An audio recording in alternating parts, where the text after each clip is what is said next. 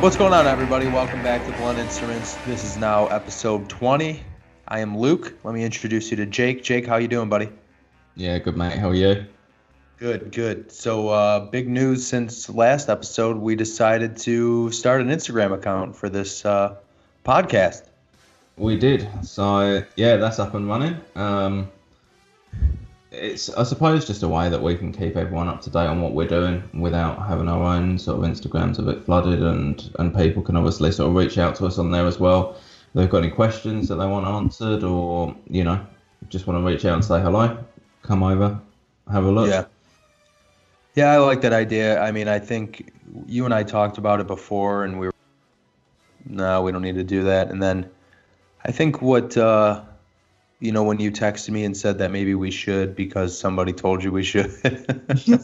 Won't mention any names, David. But I was like, you know what? At this point in time, like, my only real concern was we have, between the two of us, like almost 12,000 followers on our Instagram account, which is 95% you. But I was just like, people already get the information from you, they get it from me, and now there's going to be a third place. Like, does anybody even care? But I mean, it's a good platform to have, and we've already got like well over 100 followers on there. So it just kind of shows how many people listen and are eager to see what's next. So it's actually been kind of cool. Yeah, definitely. I think it felt like time a little bit, didn't it, as well? You sort of start off and you find your feet, and I think we had enough going on trying to work out what we were doing Yeah. with just the podcast that we sort of felt like adding something else would be a bit difficult. But I think, yeah, now we're on episode 20 somehow, and that's 20 Mhm. weeks of episodes. It's, Yeah. felt about right. Yeah, yeah. So episode 20, we have Commando Bond coming up here shortly or Caleb Daniels from Commando Bond. We wanted to get him on. He is the weapons expert in this community. And, this, I don't want to say it was too different because now we're kind of starting to really loosen up the conversations and, there's no scripts or anything like that. But this is very, very subject matter heavy, if that makes sense. Yeah. We talk about different weapons, different bond weapons, which one of the bond weapons would be a good one for somebody to buy for self-defense or to carry, or, I mean, just a wide amount of information in this one. The kid's smart as hell, so it was really fun Yeah. talking to him. Yeah, I think I probably mentioned it a few times on the episode, but I think it was especially interesting for me where over here gun laws are obviously very different. We don't sort of go into politics of things, which is nice because no one needs that on a podcast. But it's just interesting to hear a different point of view and a different, subject matter that I've got no idea on. So I think for a few of our listeners in different countries where guns aren't maybe so much part of the mainstream, it's a really interesting chat about, what's happening and, how it all relates to Bond. Yeah, yeah. Well, without further ado, I hope you guys like this one. This is Caleb Daniels from Commando Bond. All right, here we are, Mr. Caleb Daniels joining us, aka Commando Bond. Thank you for coming on, sir. How are you today? Doing very well. Thank you guys so much for having me. I'm really looking forward to this. Yeah, yeah, we're glad that you were able to join us. So I want to start from the top because I think we'll start off with getting to know how you and your relationship with Bond started, and then we'll dive into the guns. So with that said, or weapons, I should say.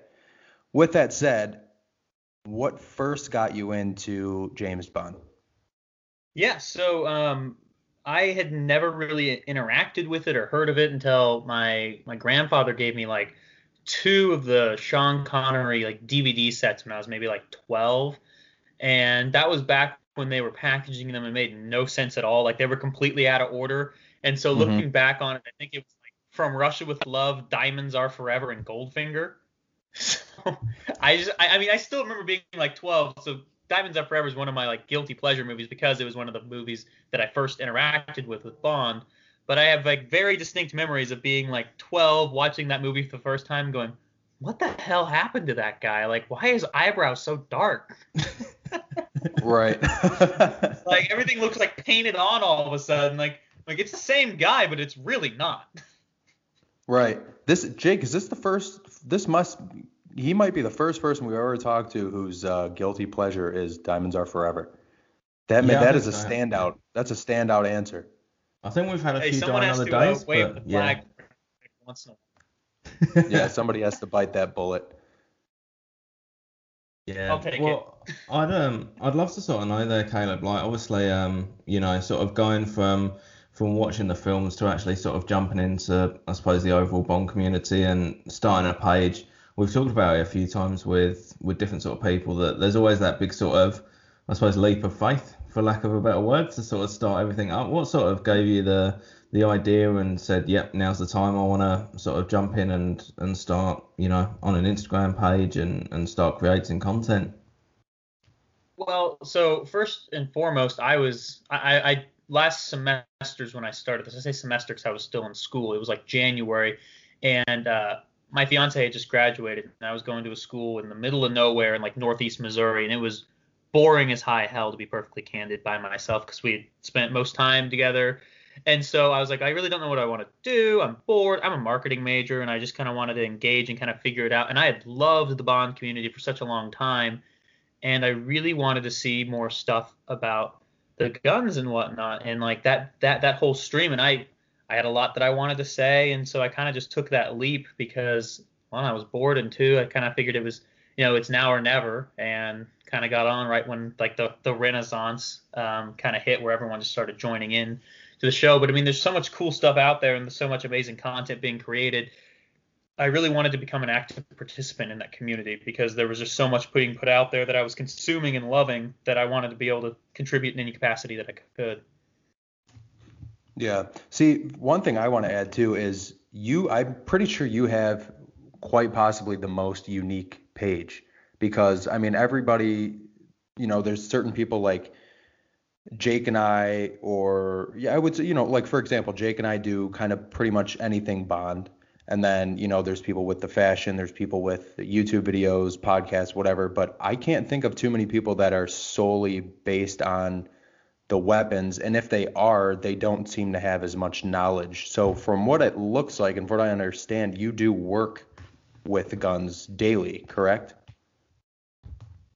Yes. So the past 6 years, I've worked in firearms, a little less in the past few months, as I just transitioned to some new projects and whatnot. But I got hired on with a company a month after they had opened. And so I kind of grew up there. I was 17 years old, which was funny because I could sell a gun. I just couldn't hand it to a client. So I'd have to like set it down on the desk or whatever and let them pick it up with their own volition. And so it was kind of like this whole little game to kind of get around the nuances and to let things happen. But so I kind of grew up the past 6 years professionally inside of the firearms industry. I had some really unique opportunities. Like we had a gunsmith in store, so I got to learn hands-on about some of the really unique stuff on like how things are like created, the nuances of how things work. And it made it an incredible opportunity and experience, and something that I'll cherish forever. But I certainly wouldn't be who I am without that, and I certainly wouldn't be nearly as deeply woven into like the passions of the firearms community without that, without a doubt. Right. And what state are you located in? I'm in Missouri, in the Kansas City. I say Missouri first because anytime I say Kansas City, people automatically assume Kansas. Right. It's Missouri. Uh-huh. KCK and Casey Moore are very, very different. We fight a war over that easily. Mm-hmm. Jake, that was for you. Is that a state law with the 17 thing, or is that a federal law? That's a federal thing. That's the ATF. So it's kind of like you can't sell alcohol if you're under a certain age or whatever. I could fill out paperwork. I could do all the ifs, ands, or buts. But the reading of the law that our ATF compliance officer said was, well, just don't hand a gun to a client. Just set it down and then have them pick it up. That was how we did business for the first 6 or 7 months that I worked there before I turned 18, and then it became a lot easier. Interesting. But even then, I couldn't even do like some of the silliest stuff. I'm out there selling handguns, but we have a range in the store and whatnot, and I couldn't shoot a handgun by myself if I was off duty because I was under the age of 21. And the lawyer said that was unliable. I'm like, well, I'm pretty sure I signed the safety waiver that says if someone shoots me, I can't sue you. So don't know why I can't go shooting myself. So, it's definitely been, it was the best. And I love every second. Yeah. So with that said, when it comes to Bond, I mean, you said, like you said, you've been working technically professionally for the last 6 years with firearms. I would take what I don't think would be a giant leap and assuming that you've probably had a passion for them long before that, correct? Oh, for sure. Yeah, I grew up kind of, the usual American kind of sort of thing where grew up hunting with my dad. One nice thing about Kansas, because it is so boring and flat, there's a lot of really good bird hunting because there's just miles and miles of flat fields you can wander throughout the entire day. So it was more of like that side of things, your old wood guns. That's why I love the Browning A5s and Thunderball so much, because that's my dad and my grandfather. I mean, I grew up around those shotguns full time, so they tell a very unique story to me. But I would say, the things that really transitioned me into what I like now is definitely the past 6 years, because I went from kind of being someone who liked guns and, did little things here and there, but I didn't know anything. And I would argue that I don't know too terribly much now. But once I started working in the industry, I really started picking up what I could and really became addicted to like the handguns, the carbines, the rifles, the non-traditional items, if you will. Not your grandpa's gun. The term we use in the firearms community for those listening is the FUD. I think the character Elmer Fudd. That's like a really old man in the gun community. That's kind of the world that most people grow up in, and it's out of that, and I'm very thankful that I did. I have to ask a question because we, talking about sort of the more sort of obscure weapons and things like that. We did an episode with on Timothy Dodson. We have to ask you, what the fuck was he using in The Living Daylights? That absolutely massive gun thing, because me personally, I know nothing about guns, but I saw that and was like, what is that thing? So we said on the podcast, we have to ask you about this. The sniper he uses when he's in the tuxedo at the beginning of the film. Yeah, that's it. That's that's actually a Walther rifle. It's called the WA-2000. It's like the holy grail of rifles for non-Bond fans and Bond fans alike, because it was a really unique, really dynamic. I won't get into the weeds and like how the operating system and stuff was, but it was like a bulk-up sniper rifle, super ergonomic. That's why it was so big. So I mean, most of your sniper rifles have a bull barrel anyway. That's additional mass on the barrel to allow it to kind of give you more forward weight to keep it level for you, so your follow-up shots are a lot cleaner. The bore doesn't move when you shoot, all that jazz. But yeah, they built out this super unique sniper rifle, and it just cost way too much to make, so they stopped producing it almost as soon as they started. So you can't find them at all. And so when Dalton used it, I mean, it made sense. Of course, they found like this super unique rifle that Walther made. They're like, oh yeah, that's on brand for Bond. Bring it on in. And I think it got sold, and then Walther paid like an inexorbitant amount of money to pick it back up, the one that was actually used in the film, and it's currently at the museum / headquarters of Walther in Germany. Wow. Yeah. Okay. Oh, nice. I suppose with that, like, that's incredible that all of that. Like I said, I saw it and was like, wow, that's a massive gun. That looks weird. So I suppose that shows the two different sort of knowledge levels there. But when you sort of go through the James Bond films, is that something I suppose that you actively keep an eye out for with sort of the different weapons and things like that, or is it almost sort of because you work in it day to day that you sort of just notice it? I hope that makes sense. No, yeah, I understand in full. I think it's a little bit of both. Like, I love finding out what's in the films, and I kind of watch for it to see like what needs to be added onto my wish list. And then I cringe a little bit when I see things that give me like damn it, that really happened. You talked about Timmy there for a moment. In License to Kill, he like jumps out of a helicopter in morning dress, and he's wearing and he has in his hand a Taurus handgun, which not great. They're the worst handguns on the market next to a couple other manufacturers, but they give me, I hate them with a burning passion. And they basically stole the plans for like a Beretta M9. And for whatever reason, because not a single U.S. agency or entity has ever utilized the Taurus clone, he handed the Taurus clone to him. And it's weird because if you listen to like behind the scenes conversations and such, the armorer for the film specifically selected the Taurus instead of the Beretta and said as much. So, sometimes it's like, oh yeah, I'm definitely going to buy all the guns that are used in the Bond films. It's just, it's a lifelong thing. I'm like, well, there's no way in hell I'm putting that in my safe. Right. So it's funny you say that too, because whenever I hear Taurus, I think of an airsoft gun. I mean, it's about the same thing, except the Taurus will go off with the safety on and shoot you, because they were in a class action lawsuit for that about 5 years back. That's kind of my go-to line when I can't convince somebody away from a Taurus on the sales floor. I usually say, look, guys, I'm not commissioned. I just like sleeping well at night. And frankly, the $250 you're spending here and the $250 you're saving instead of buying something better isn't going to fix the hospital bill. So let's just buy something nicer.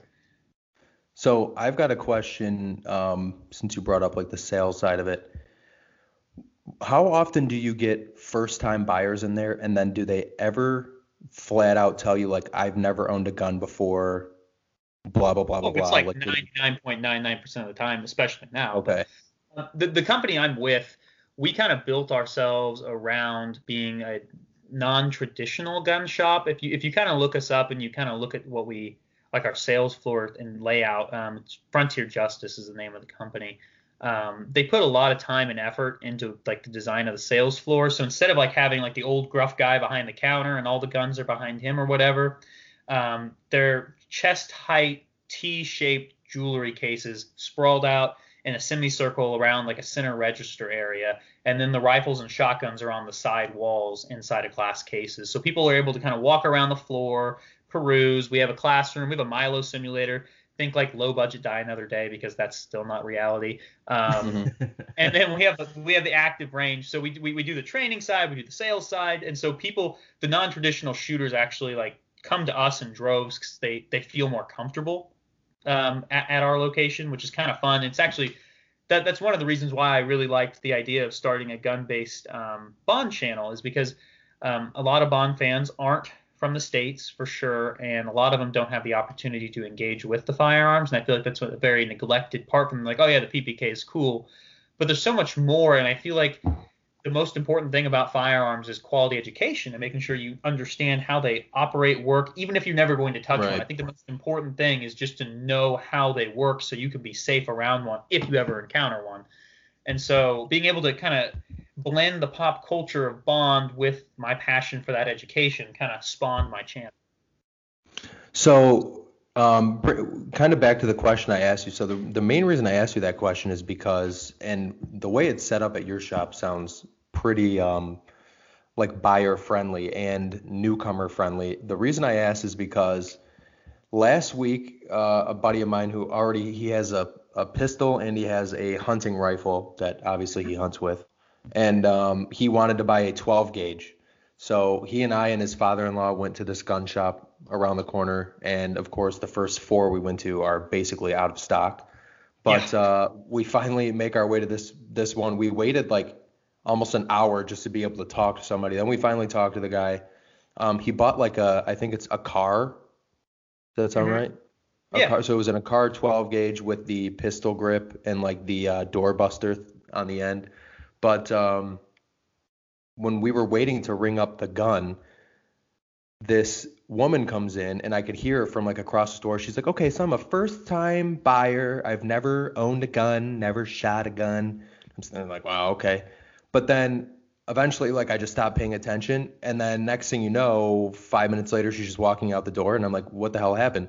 So because of COVID, they're only letting a certain amount of people in at a time, and they've got this woman standing right in front of the door. And my buddy's father-in-law said, what happened? Why didn't she buy the gun? She apparently flat out said to the salesman, like, I've never had a gun and I'm scared to own one. Like, I'm so scared to buy this, but I feel like I should. And he was like, I'm not going to sell you a gun then. Have you ever encountered anything like that? And would you have the same approach if somebody were to say that to you? No, my approach typically isn't like that, because I I wouldn't say oftentimes it's ending up being fear. I mean, to some degree it is, but the biggest concern and the reason why people are afraid is the kind of the point that I made previously, where it's kind of the fear of the unknown, right? They don't understand how it works, and they're afraid of hurting themselves. And oftentimes when you start kind of nudging them a little bit, they'll kind of like chuckle to themselves and acknowledge the biggest concern they have is accidentally shooting themselves. They're really worried about like self-injury, but they're also worried about keeping themselves safe or their loved ones safe. And so you kind of you drill down into that. And when we have someone like that comes in, what we offer, and one of the things I recommend anybody who's new to firearms at all to do is we offer a class. We say, first of all, take a class. And I know that to some people isn't helpful. So we designed a class. It's called our gun fitting. And we have a one-on-one with one of our instructors for 3 hours, where one of these new shooters who's never touched a gun before in their life can go in with an instructor, shoot a variety of handguns and different calibers. Once we figure out what kind of the purpose is and like how, and when I say purpose, I just mean like, well, obviously it's for defense, but well, are you going to carry it on the body? Is it just staying inside the home? Because that makes differences in what you're going to end up purchasing, caliber, etc. And so we do a 3-hour course, and then we get them set up with a handgun, and then majority of those people walk out and they're a lifelong education customer. They're people that I see week to week taking different classes with us, our basic pistol or skills 2 or our concealed carry class. And then they just come in for private lessons like once every couple of months to kind of just keep sharp and ask more questions. So I think the worst thing you can do is kind of push somebody out, because at the end of the day, if they are after that, they're going to go buy it. So the best thing you can be is that leading hand that puts them in the safest position possible and the most educated hands possible. That's why I walk around, my name tag says 007 on it, and I make jokes about pop culture references that point out Bond guns on the sales floor. And I warm these people up to this industry in a different and unique way. And I think that really helps them feel more confident and comfortable because it's something they can connect with. Yeah, I agree. I like that approach. I think that's really interesting, especially from, I suppose, my sort of point of view here in Australia and also England, where I've lived as well. Obviously, the sort of culture around guns is very different. Like it's very different, to sort of put it simply. And I think sort of what we know about it and sort of the US gun laws, we don't understand it because we're not there. I think one of the things. So it's really interesting to hear about, the classes and the way that people are introduced to it in a safe way. I think it's interesting to hear, just compared to, I suppose, what we know about it, if that makes sense. Yeah, no, I understand in full. It's like I said, it's just kind of this unknown entity to a lot of folks, and that's kind of why I like engaging with it. And it's fun because a lot of my follower base is completely based outside of the U.S. and they'll ask me questions every once in a while. I'll get like a light DM or someone asks me like, well, how do you carry a gun, or what's legal, and so I kind of get to bounce back and forth on those sorts of issues, and so we kind of get to have those nuanced conversations, which is all I want to have, so it makes me really happy. Yeah, definitely. Without sounding too negative, have you ever sort of had any, I suppose, sort of negative, I suppose, comments or sort of messages around sort of gun ownership or anything like that? Because I know that for some people it can be a bit of a divisive issue. I actually have been pleasantly surprised that I haven't had any sort of thing like that. And I think the reason being is I try my best in everything that I do, because I know it is a divisive issue and it does create turmoil to some degree. It's like, no matter whether I'm in a DM or on a comment thread, I'm nothing but candid, polite, and professional.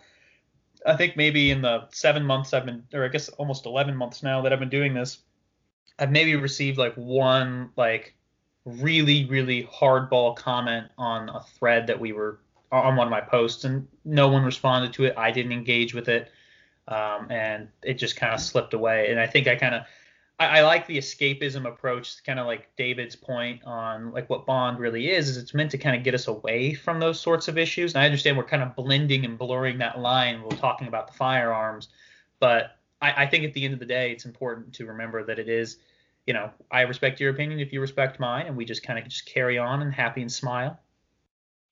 Mm-hmm. Yeah, 100%. I think we need a lot more of that approach in a lot of different ways. You feel me? But so now that let's dive into the Bond side of it. So I guess my first question would be,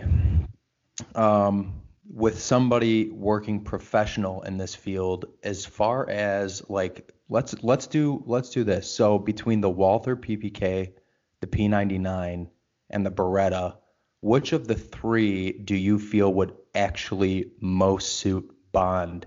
And I'll say like a Daniel Craig Bond. Actually, you know what?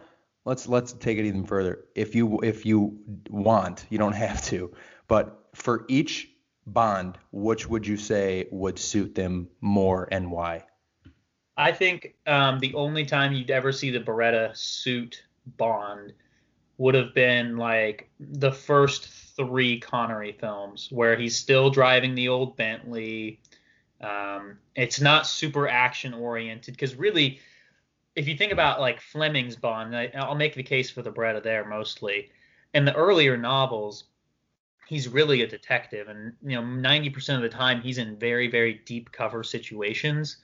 Um, and that gun is incredibly small. It's incredibly flat. I mean, its purpose and design isn't to be an action-oriented firearm. It's if I need to get the hell out of Dodge in point 0.3 seconds fast, I can drop 8 rounds and hit the ground running. And that's the exclusive purpose of it.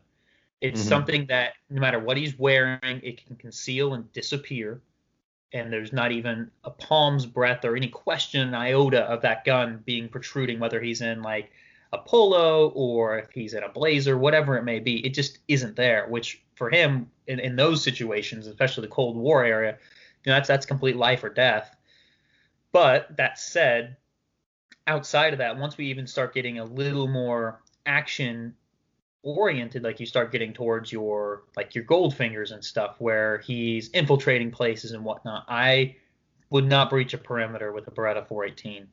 To be perfectly candid, I think the Walther at the time is the perfect handgun, and to be perfectly candid, even through today, I would argue that the PPK, for that same reason that I just kind of made for the Beretta, suits really well. And the way that I see Bond carrying and fitting in that P99 is the same way I utilize it and the way Benson utilized it in his novels. So I keep the P99 off body. It rests nearby at all times, but it's more of my, in the event that I need to access something in a larger frame, I can do so. Whereas the PPK is on the body, and I'm on a smaller frame. I'm all of like 5'10" and 145 pounds, and I wear a 36 regular jacket. And you start putting, so if I wear a jacket that's cut wide, it looks like I'm swimming in my clothes, and either it looks like I don't know how to wear them, or it looks like I'm concealing something. So if I tried to carry that P99 in a shoulder rig like Brosnan, it just wouldn't work. However, for something that's more action or duty oriented, having that P99 nearby is a really great opportunity. So I like Benson's approach, where Bond carries the P99 when he knows that action is going to happen and has the PPK on him 99% of the time otherwise, because he can conceal it. It can get him to his other gun. The pistol's really primary design is to get you to your actual weapon, like your rifle, or in this case, a full-size pistol. So if you were to say, like, of the three, and in a sort, you kind of did answer, because one of the terms I kept hearing fly around the other day when I was in the store was stopping power. So of the three, say somebody in the Bond community will just say Jake was such a random person. Jake. So we'll just say Jake wanted to go buy a gun for carrying purposes. Like he's going to have it in the car with him. He's going to have it on his person when he's walking around. Which one of those three, like if you had to combine the two with the, like the concealed purpose of it, but also the stopping power, which one would you recommend to somebody of those three? I would still favor the PPK. So I'm saying stopping power with air quotes here is going to be the most nuanced debate you'll have in like the firearms community of all time. People will say some silly things about calibers like 22 or 25 auto, which is what the Beretta is. 25 is the smallest center fire cartridge. So, I mean, in terms of like ballistics, it is a weaker cartridge by a long shot. I mean, there's a reason why it was the Saturday night special. They're small, they're inexpensive, they're pocket sized. That's kind of that. But the 380 auto, which is what my PPK carries, I wouldn't carry it in a 32 oftentimes modern day. I mean, I'm rebuilding one now, and once I have it rebuilt, I will probably carry it consistently just because I can. But 380 auto is pretty similar in size to the 9mm that the Walther P99 carries. I mean, really, the German designation of it is 9mm Kurz. So dimensions, 9mm being the diameter, and then 9x19 is 9mm. So 9x19. 380 auto is 9x17. So it's just a little smaller. So you're not getting nearly the bullet. It's not a duty size round by any means, but it's the smallest I'll go for a defensive cartridge, and it's what I carry with every day. Yeah, definitely. I think that's it's a really interesting sort of point with pretty much all of that. And when it sort of comes to what Bond was using, and you're sort of saying about the different sort of, I suppose, how effective it's actually going to be. Do you find that in the films they have been good at sort of portraying, I suppose, a real world sort of scenario with the weapons, with someone what they would actually use, or do you think they've, obviously taken a bit of creative license there as well? How do you sort of feel about how they've actually sort of portrayed the weapons that he uses across sort of the franchise? Well, I haven't started carrying the Moonraker laser blaster yet, so I'm a little disappointed. Let's just wipe Moonraker out of this, because we do not need to go into fucking lasers. Jake has a huge problem with Moonraker.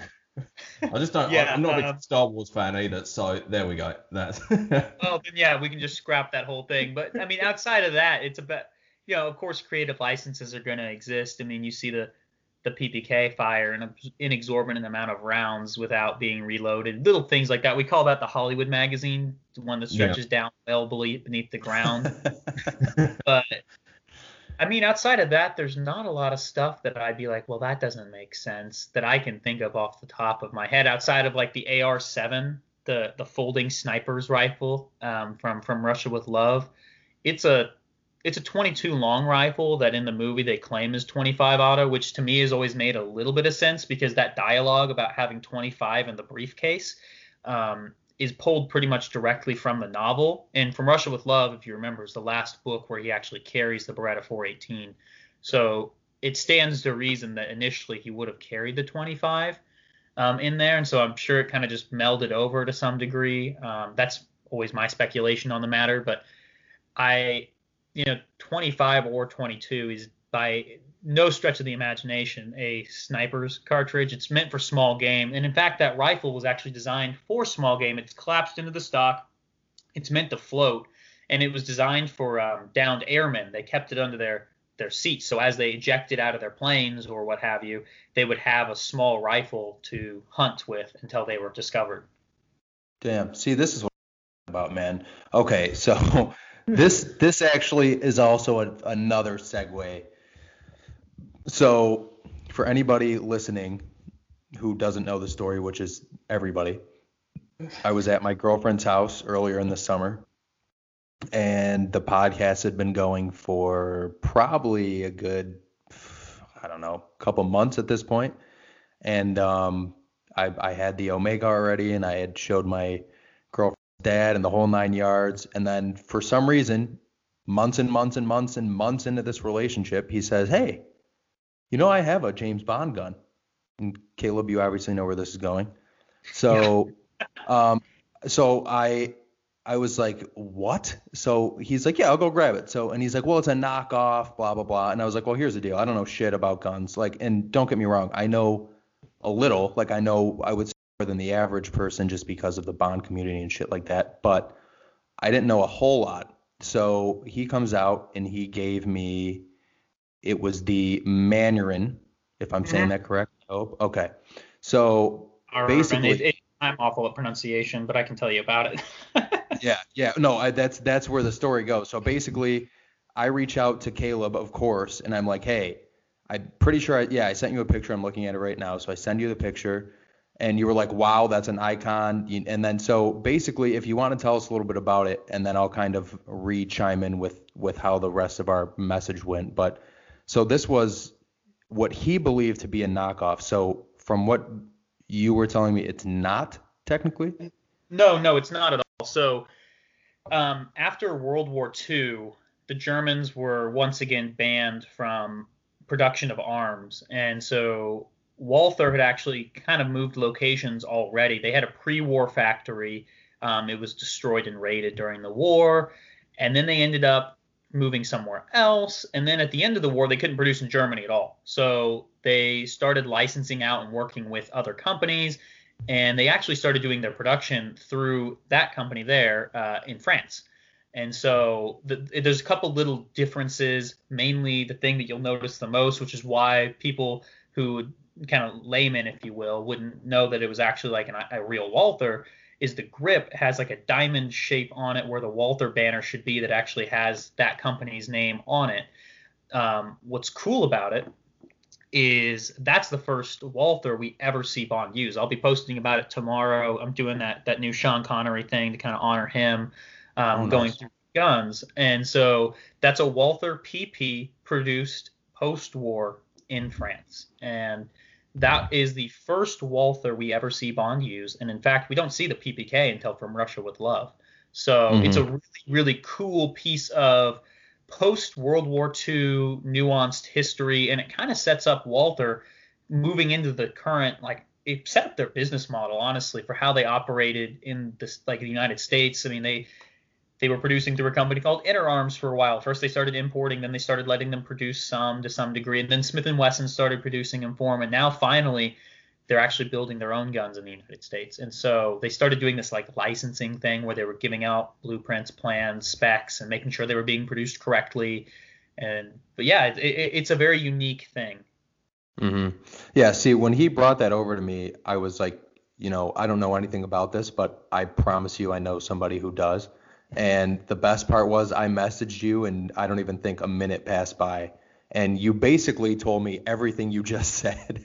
And I like showed him and told him what you said. He's like, what the hell? And I was like, I'm not kidding. There's people in this community, man, that know something about everything. I mean, you even went as far as you were like, those are the exact grip panels he would have had. I'm just like, dude, there you go. Any other questions for me, girlfriend's dad, or are we good? So that was pretty awesome.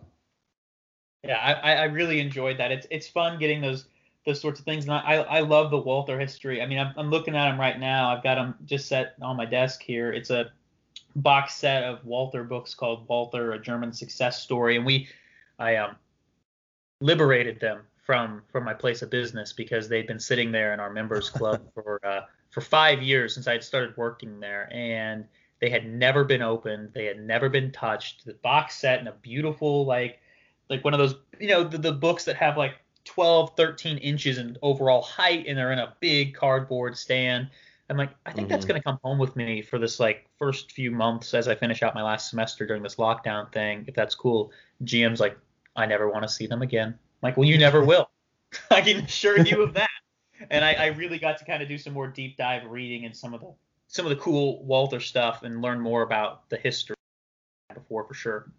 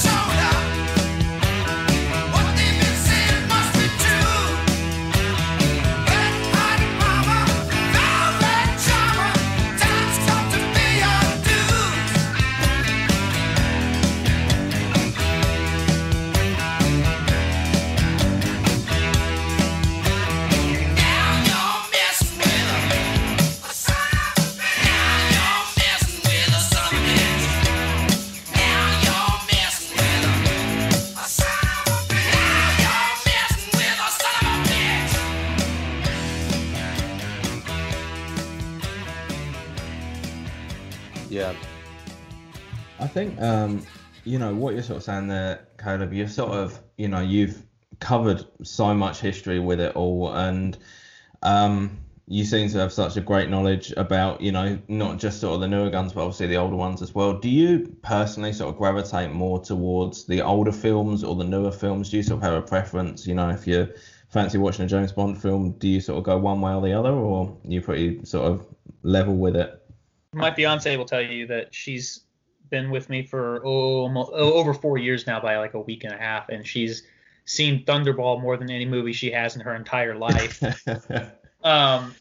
because I really do gravitate towards those older Connery films for sure. I love the Moore era, but I enjoy Roger in smaller doses. I think I can't do like the hard binge of his movies just because they did get pretty, they fell into the Bond formula very easily, and the quips and the things, and they're fun to watch, but it's not what I go to immediately. And I mean, I love the Brosnan era. I mean, my go-to from his has always been Tomorrow Never Dies. I mean, it's a fun shooter movie, and I guess I fall into the JBR trap when they say it's an Americanized Bond film. I mean, clearly I love it, so I'm a proof of point there. But I mean, I love the Craig era stuff, but his are so deep and emotionally driven, and they have like a deeper story to them, I feel like. And if I'm just looking for something to put on in the background that feels like home, that I'm I enjoy watching, or I sit down and have a drink and just enjoy, it's going to be the Connery era, the first four every day of the week. And honestly, it's going to be mostly like From Russia with Love or Thunderball. I watched Goldfinger a lot as a kid, so I kind of like pump the brakes on that now so I can enjoy it a bit more when I do watch it. Yeah, definitely. Thunderball is the deserted island movie. Like you leave me on an island with a PPK, a knife, and that movie, I'm set for life. There's rounds. definitely Unlimited worse Bond rounds. films, aren't there? Yes. A Dillon 550E reloading press and all the dies. Good to go. No, great. I think, yeah, that's a really good point. I think especially about the Roger Moore films, I probably didn't realize that until we went through and started doing like the ranking series with the Roger Moore films. And by the time that I'd got to like the third one, I was like, oh God, here we go again. Let's get through this a little bit more now. But yeah, I suppose with No Time to Die coming up at some point, maybe into the future, how are you feeling about that at the moment? Are you sort of looking forward to sort of seeing where they go, both with sort of Bond, and also it seems like there's a lot more sort of, I suppose, for lack of better terminology, there's a Commando Bond sort of outfit and set up in there. How's that all sort of sitting with you at the moment?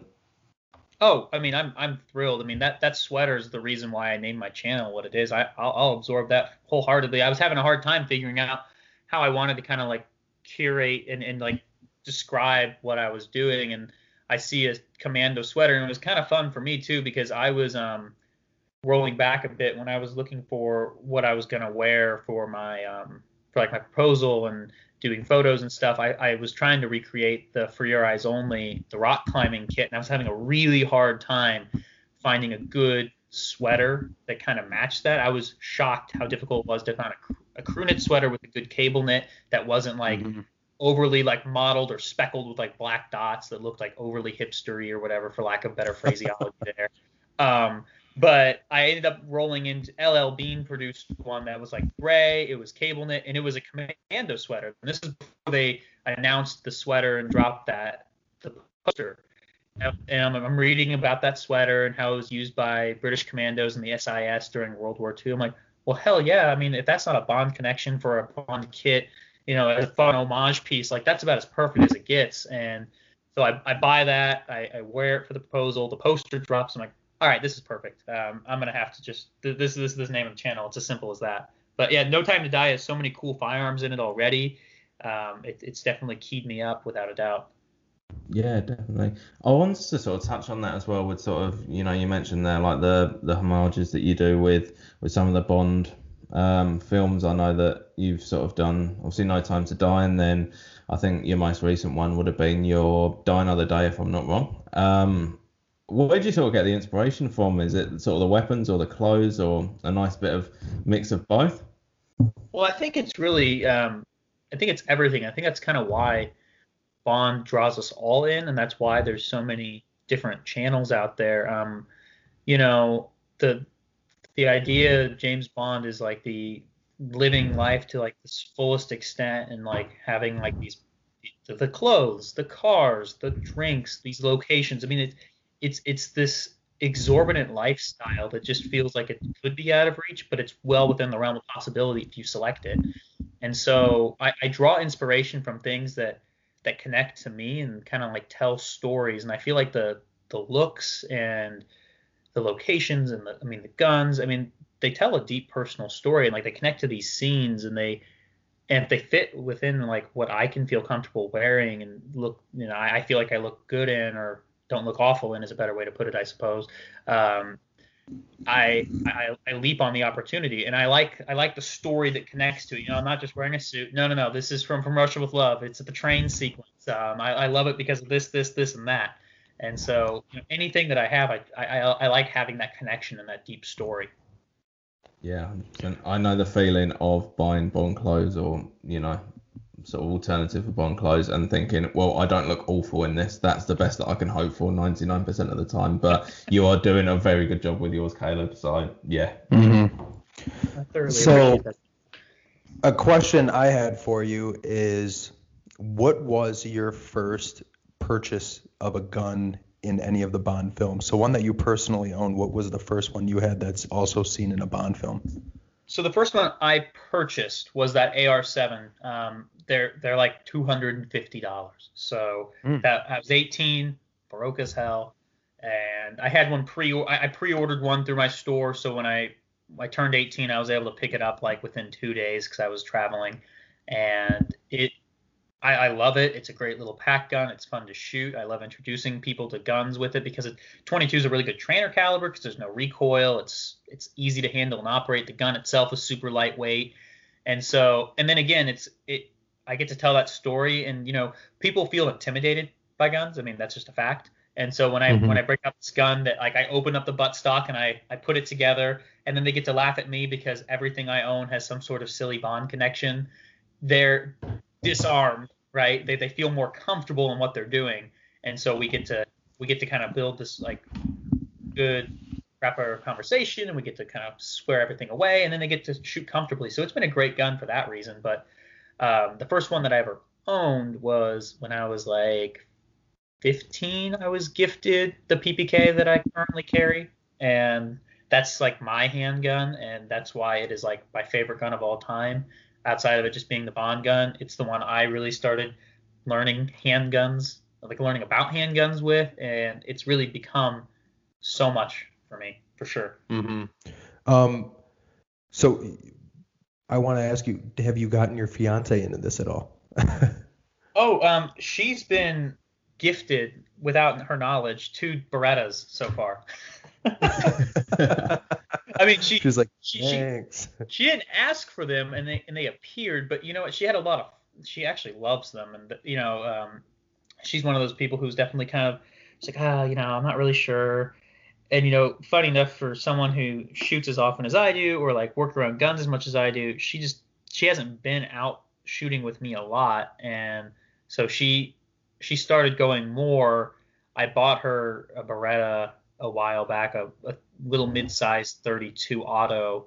I wanted a 32, and therefore she needed a 32, because my PPK project was going to take a lot longer than I had hoped based on some setbacks.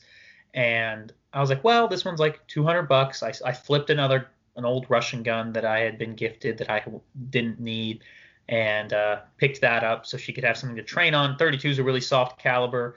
But it's also a reasonably decent defensive round. It's not what I'd carry with every day ideally, but it's a good defensive round to an extent. And so I'm like, well, it's got multi-purpose, and then I can start shooting 32 before we get to 32 PPK. And then I bought her the 25 auto Beretta. It's like a his and hers match set now, because I've got the 418 that Bond carried, and then we have the Jetfire, which you see 3 different Bond girls used throughout the series, which is really cool. It's used in Thunderball, right, which is my favorite film. So I felt obligated morally to purchase that for her.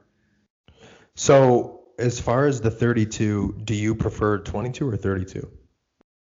Oh, I mean, for shooting recreationally, I would prefer, just for recreation purposes, I'd still prefer the 32, because I mean, you get a little bit more recoil, and then it's just fun. 22 is just good for pure plinkster kind of sort of thing, but I wanted to get her something that I could get her comfortable with, and she's back at school by herself this semester, 3.5 hours north. So I wanted to get her something that I could get her comfortable with and go, this is yours. Here's a safe. Any problems, you know how to use it. Simple as that. Wash my hands of the matter, and like keep getting her comfortable with it. But I wanted something that we could train on that could also be used for defensive purposes instead of, lack of a better word, I always tell people to try to buy a 22 for defense. Well, it's really, really good if you want to tee someone off.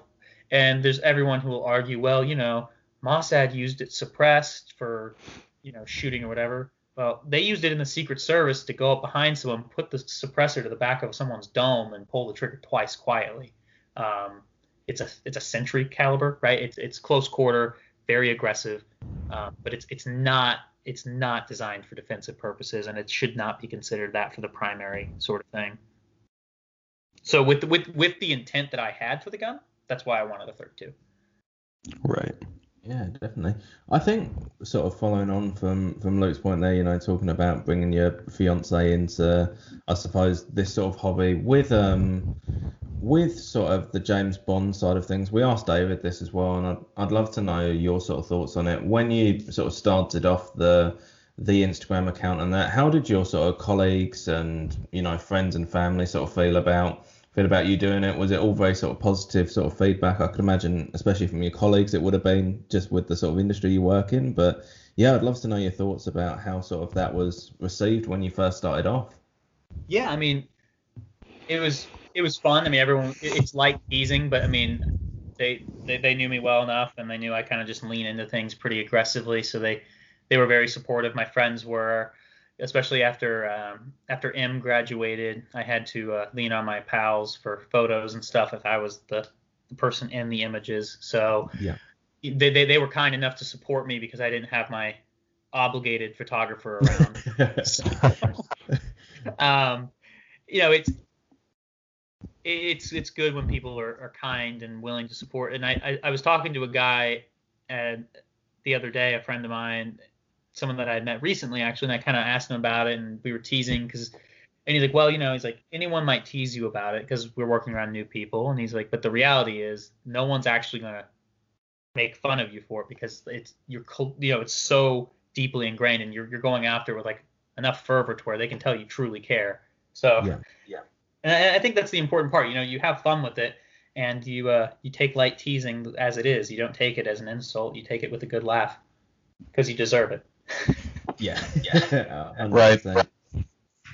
So I think we'll start to wrap it up, but one of the questions I want to ask you, Bond related, is, and I know, so I think you have a few different PPKs. I know you have the one that you were gifted, and then I know you're flipping that one. Aside from, actually, you can include those if you want. I would say, what gun don't you have from the Bond series that is like a bucket list gun?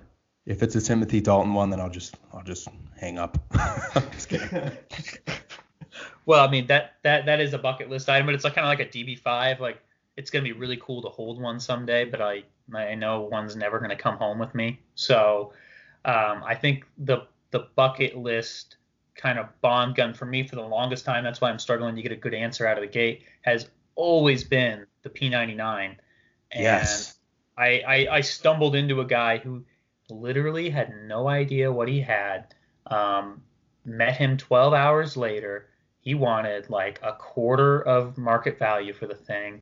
I'm like, don't move, don't breathe, don't talk to anybody. I will see you as soon as humanly possible. We will meet. I have cash in hand. I'm not even trying to negotiate. And I will take that off your hands.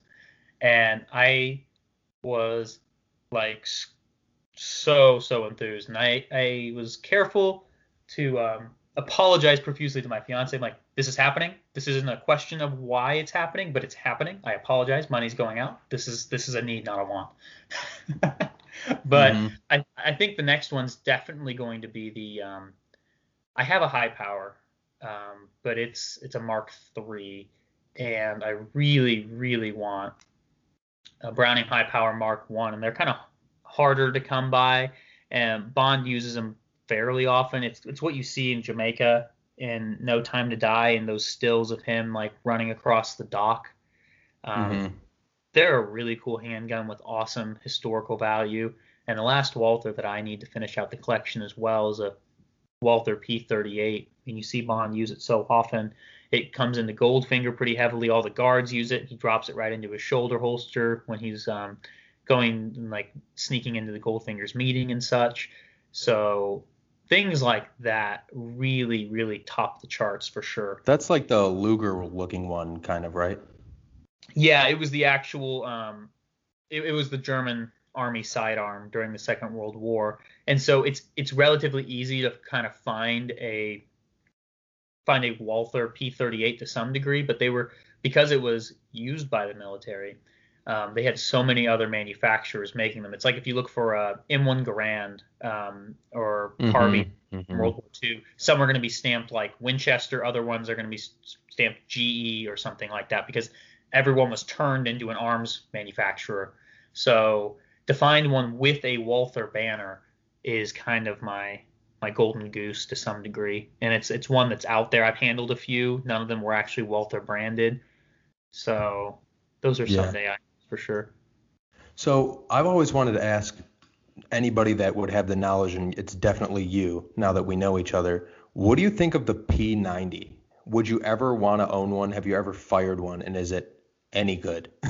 Oh, it's cool. We have a full auto one in my rental fleet at work, so I've been able to handle it a lot over the years. And I've sold some of the semi-auto ones. They're cool, without a doubt. It definitely has like that. It fit really well into the Brosnan era. You see Renard running around with it. It's like the epitome of like the 90s for sure. Right. It's not. It would not be like an ideal kit gun for me, but I sure as hell would run it. Like there's no doubt in my mind. It's cool. Right. 5.7 is a cool round. I mean, you get 50 rounds just resting on top of the gun. The whole magazine runs the length of the firearm on top of it rather than having like something down. So it's a compact little gun. It'd be a really cool one to drop in a backpack. But Right. I mean, I've already got that sorted out with that BRN. That was another one that was on my bucket list. I mean, I was drooling over the AR-180 for the longest time. Tomorrow Never Dies being one of my favorites, and being able to build out that carbine that he uses in the movie was so cool. I mean, I didn't think I was gonna be able to find one ever, and once I start, it was like one of those things that I just knew at some point I would have to buy, because you kind of got that glimmer of, all right, things are lining up for me, and I found out what it was, and then like felt like it was like maybe a month later, Brownells drops the upper receiver, and they're like, we're redoing the AR-180. I'm like, well, goddamn, all right, sounds like it's for me. That's in the very beginning, right? That one in Tomorrow Never Dies. That's the pre-title sequence. That's when he's like running around in a leather jacket, machine gunning on. I was gonna say he looks like an absolute badass. That's one of my favorite, like just like how did we say it, like combat looks he's got. Yeah, and that is a great gun. Cool. And it's cooler too when you if you like watch if you can find the deleted scenes and stuff. He like assembles the rifle, and they like made it a little too campy, and that's why they cut it where like the barrel's telescoping, so he like pulls it out, and they're like, well, that doesn't make sense. Why would a rifle barrel telescope? But and like what kind of adds to the coolness of that scene is if you read the Benson novel, he like ice climbs up like a frozen waterfall or something to get to that bazaar, and like sets up the camera and gets his kit ready and goes down and dirty. So that's kind of cool. Yeah. So I think my last question for you before we wrap this up here, and I'll kind of put it in two different ways just in case the first question isn't something that's happened. I'm hoping it has, though. So the question would be, and if you can't answer it, I'll give you a follow-up question. Has there ever been anybody come into the store with a weapon from the Bond films that you were just in awe of? And then if not, now I'm losing my train of thought. God, son of a bitch, man. This always happens. No, so it makes me feel good. I do have one of those stories for the first question. And I remember what it was. Okay, so I'll ask you both, and then let's answer them both. Okay, so the first question would be, has anybody ever come in like, hey, check this shit out, and then you're like, holy crap? And then part two of the question would be, I literally am losing it. No, I'm not. I am. I'm not. Part two would be, I've lost it. I swear to God, I lost it again. All right, just go with the first one. I'll figure it out.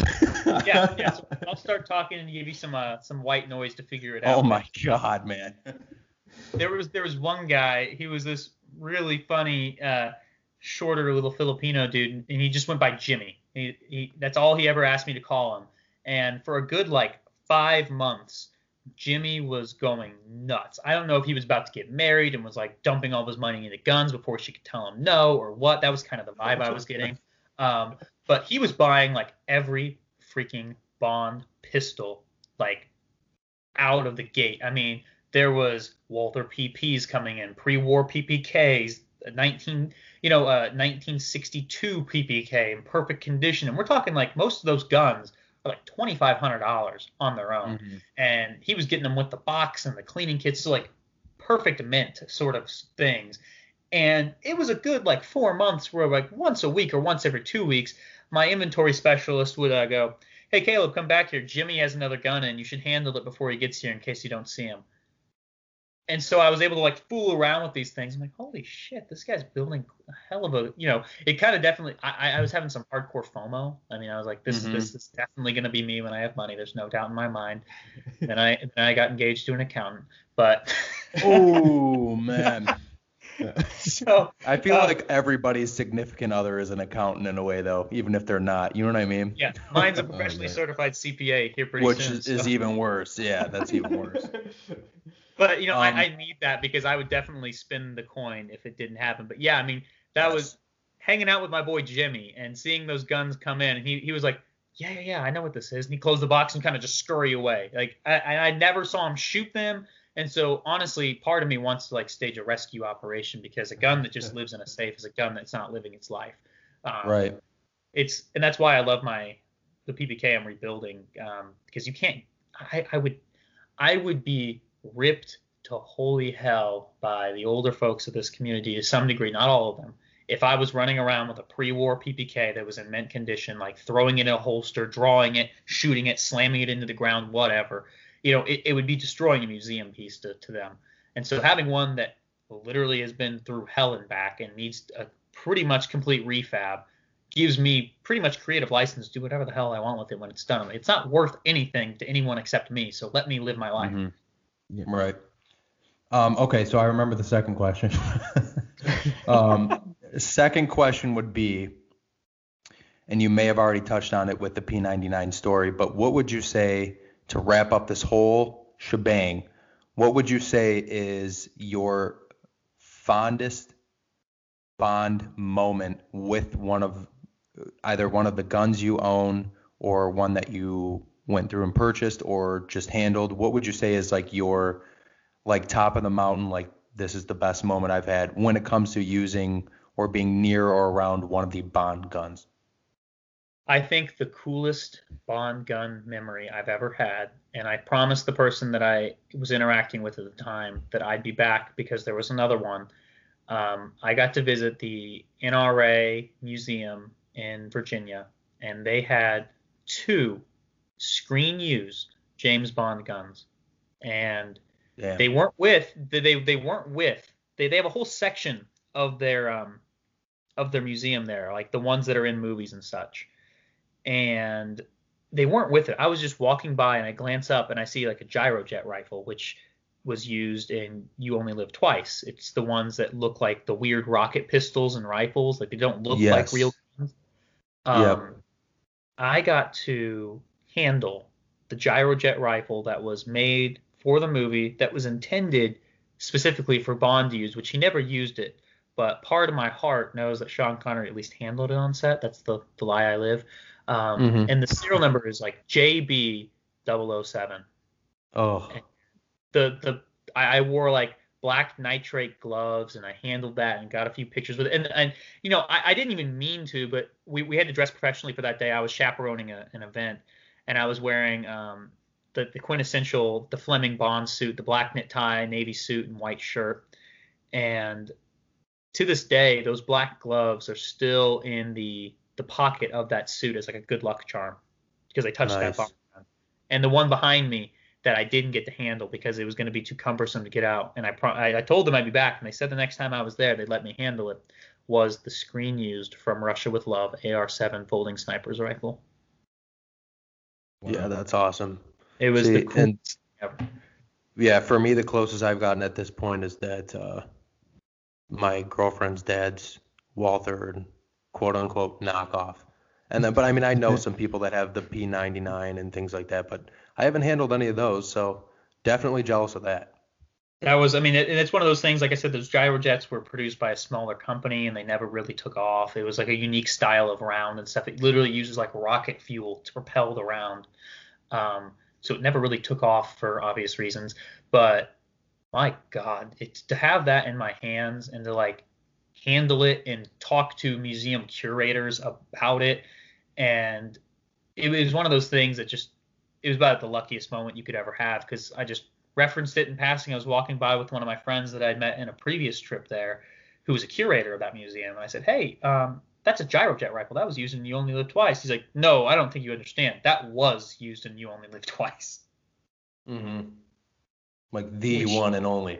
Yeah, he's like, "This is literally a gun that was built for the movie, and there's no getting around that." I'm like, "Well, holy shit. Like what do I have to do to get that in my hands?" Like, "Ask nicely. I'll hand you some gloves." I'm like, "Well." Please. No, But, I mean, perfect. Well, yeah. I'd just like to say a massive thank you, Caleb, for coming on because some of the information you've given us and your knowledge is pretty much unparalleled out there. And, you know, I can only talk for myself, but you have taught me so much more in this last hour or so than I could have ever imagined for. So, yeah, I'd just like to say a massive thank you for coming on and sharing your knowledge with us.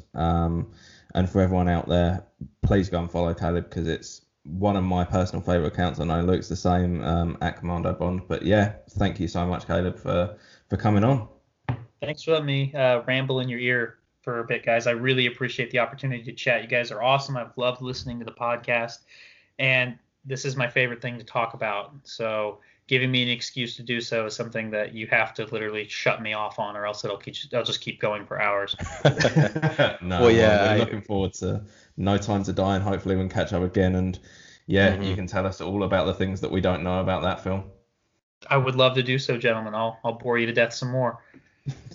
No, not at all. And like I said with the story earlier, you know, definitely needed to have Caleb on here because I shot him a message. I said, "Do you know anything about this?" And next thing you know, within 2 minutes, I was an expert on that gun. So I don't think anybody can beat that. That is for damn sure. So thank you very much for coming on, my friend. And like we said, this is Caleb Daniels. He's at Commando Bond. Make sure you give him a follow. Cheers, gentlemen. Much obliged. Thanks, buddy. Thanks, mate. Okay, so that was Commando Bond, Caleb Daniels. Thank you for coming on and joining us, buddy. That was like I said, very informative in a very specific realm of the Bond fandom. So really enjoyed talking to him. Yeah, definitely. Thanks for that, Caleb. Make sure to go and check out his page if you're not already. It's got some amazing things on there, not just about guns, but also does some amazing sort of, pictures of him recreating different iconic Bond looks from, Pierce Brosnan, Sean Connery to Daniel Craig. So yeah, some content there and a very knowledgeable guy. Mm-hmm. Yeah, and then I think next week we will have another cornerstone of the community joining us. We were lucky to get Mr. Joe Darlington, and that one was a hell of a time. So you guys will really like that. And spoiler alert, we kind of tease David Zaritsky a little bit. Which was pretty entertaining. Now that we've had Jake and I talk to him all the time, and he and Joe are probably two of the most, they've been around the longest at this point. They're very good friends. So Joe was giving us some stories, and we were kind of leaning into David, so that it's actually pretty funny. And I think David will get a kick out of it too. Oh, definitely. Yeah. Well, I think that's another week done. Yeah. Well, thank you guys, and we'll see you next week. Okay. All right. Have a good one.